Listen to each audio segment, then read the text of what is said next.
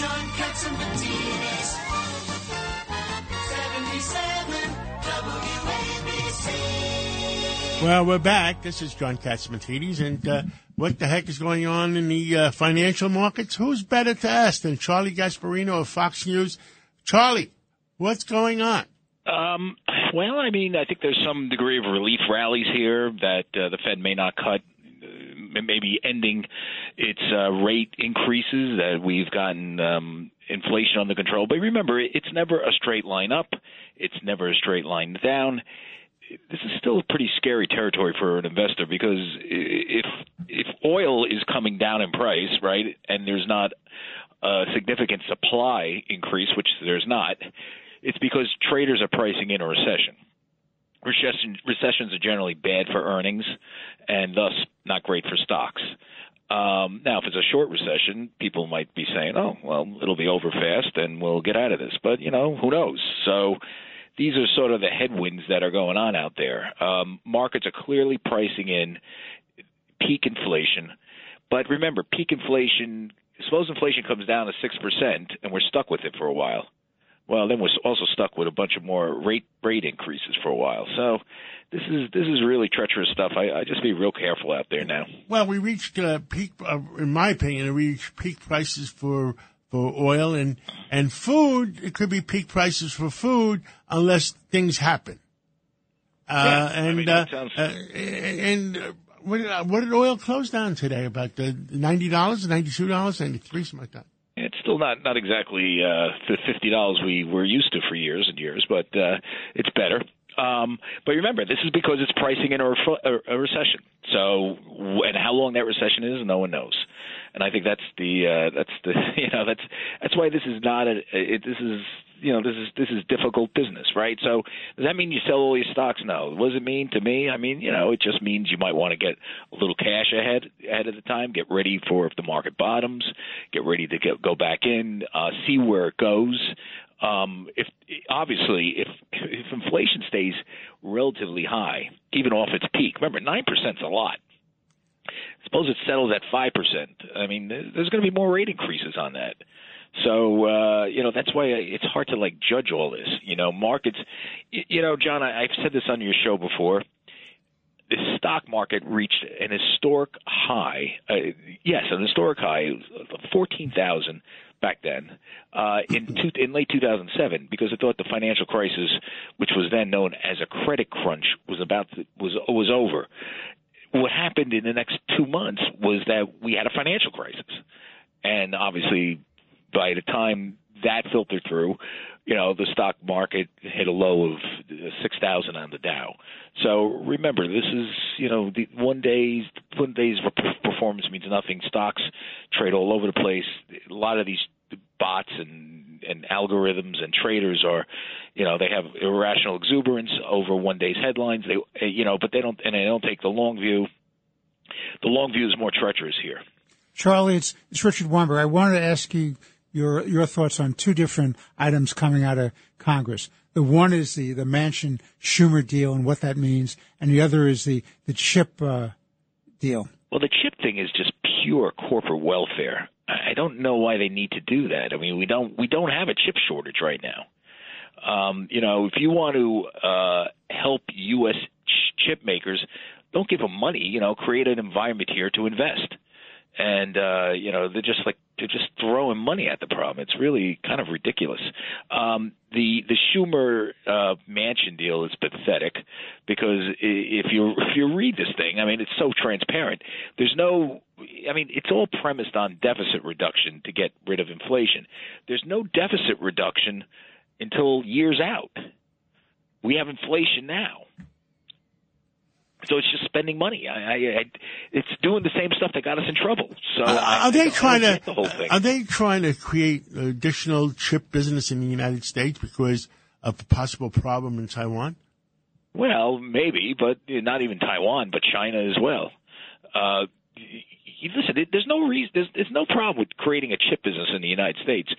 I don't know how you create that by just throwing money at it. I mean, the way you do that generally is to create economic incentives for chip makers to open up shop here, like a decent tax environment, a decent regulatory environment, not the clown show that we have right now. I mean, that's kind of it. The White House in Washington is not creating incentives for businessmen. Well, that's true. I mean that's why we have these problems. They are, they're creating taxes. I know I was on your network the other day on Fox Right. Business, and we said if they raise taxes to the chip companies, if they raise taxes to the food companies, all those companies are going to do is pass it along. You know, They're going it's to pass it interesting along that to the consumer. Yeah, and it's interesting how they're looking to raise taxes on corporations while they're handing them money. I mean, do you ever think about how stupid that is and self-defeating? We don't have a captain of a ship. That's the problem. Well, yes. I mean, Biden's been ill with COVID. with COVID, and listen, everybody wants him to get better, obviously, but it really doesn't seem like he's around much when he doesn't have COVID, or that he's like leading the country. Do you see what I'm saying? Yep. His absence is kind of bizarre because it's not really an absence because he was never really there. But the real problem is, and this was pointed out by other commentators, the people around Biden are not business people. They're academics, true. they're think tankers, they're advocates, they're lobbyists. They're ideologists. Exactly. Very ideological. Yes. And Charlie Gasparino, if anybody has the pulse of what's going on there at the White House and the Capitol, the reporters, we know everything. What are you hearing about Biden? Well, it's complete disarray. It's people that have no, it's just everything you're saying, and then it also on top of that, the sort of scuttlebutt. It's a president that is just lost not one step, not two steps, but like 10 steps. So they're freaking out too. Yeah, so they know he's out there, and but it's not only that. I mean, listen, this is a particularly bad cabinet that he put together. Not a lot of strong, smart people. I mean, where's the sort of liberal, counterpart to someone like Mike Pompeo, right, who's new as stuff, or the liberal counterpart to Mnuchin? Janet Yellen, she's pretty weak. I know she was Fed chair, but not exactly, strong stuff here. Brian Deese running NEC. I mean, Larry Kudlow ran it, who was been around for a long time, was an economist, worked on Wall Street, you name it, commentator. Brian Deese was kind of an advocate for ESG. That's his main job. When he was last in the private sector, he worked at BlackRock to get money managers to do more ESG investing. He's not a businessman. Charlie, this is Pete King. I agree with you that Schuman Mansion is a bad deal. But how is Wall Street going to react to it in the short term and even, let's say, the longer term? I don't know if it's front and center right now. Now, what is front and center? I mean, let's just say it sparks more inflation. I mean, that's a problem for Wall Street because there's more rate increases and stocks will react to that. So I think that's the main thing that Wall Street is reacting to. What Wall Street always reacts to is, in the long term, and I'm not talking about the headline. They might bounce off a headline, but how does something affect the interest rate environment, and then corporate earnings? That's kind of where it goes.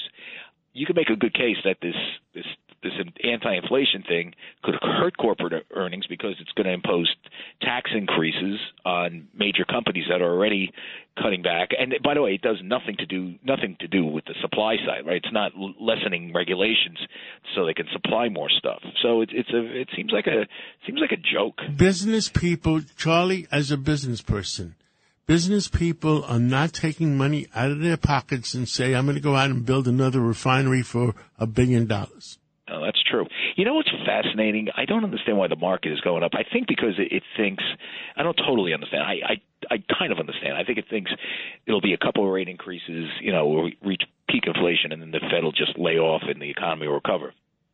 Well, have no fear. Oh, sorry. I agree with you. I think the federal – they're thinking of – pausing in September. That's what I hear. Right, but that doesn't mean we're going to get a recovery that the market seems to be suggesting. I'm looking at all these tech firms, right? They're talking about like massive cuts. David Zaslav, the head of Discovery, Warner Bros. Tomorrow, I just broke this on Fox Business, is going to announce that he's combining major operations, including two big streaming services. That's going to lead to hundreds of cuts. All these companies are doing this. I don't understand why the markets think that this is, this slowdown is coming to an end. It seems like it's just starting. Well, time will tell. Time will tell. That's it. I think that everybody's going to pull their belt in and do what they have to do. And are banks lending, John? No, the banks are shutting down. That's a problem. Especially in the real estate industry.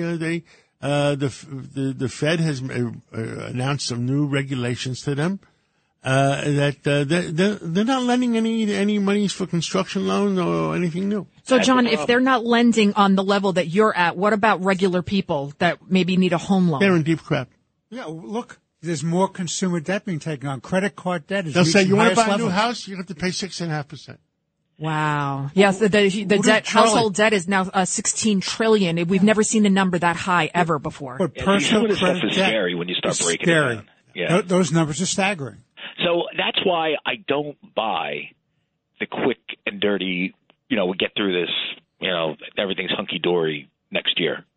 Well, don't worry. AOC is going to save the White House in 2024. That's what Democratic strategists said, that she's the best hope for the Charlie, I went to the same high school as her? Oh, my God. Oh, because you're from Yorktown. Yes. So oh my goodness, that's right. So she's not from the Bronx. She's not. Yeah. We're all from the Bronx when you're from Yorktown, just so you know. I know that. But my sister-in-law lives there. Yeah, so everybody in Yorktown's from the Bronx. But it's just that I don't even care so much about that. Like my old man, I told you, was a construction worker. Her old man was an architect, and I'm not sitting there pounding my chest. Oh, the road to riches has been long and hard. And I was born in a shotgun shack. You know what I'm saying? Well, Charlie, thank you, and we'll talk again maybe later in the week. We got to find out what the heck is going on. Thank you so much. All right, John. Thanks. Who do we go to now, Lydia? We're going to break. You want a break now? Let's go to break, and we're going to come back with John McLaughlin. He's going to talk to us about the Republican primaries going on all over the country, who won, who lost, Trump's record, and keep it also right here for Congressman Lee Zeldin. He is the winning ticket here for New York to bring us back from the depths of despair. Keep it right here, Cats at Night.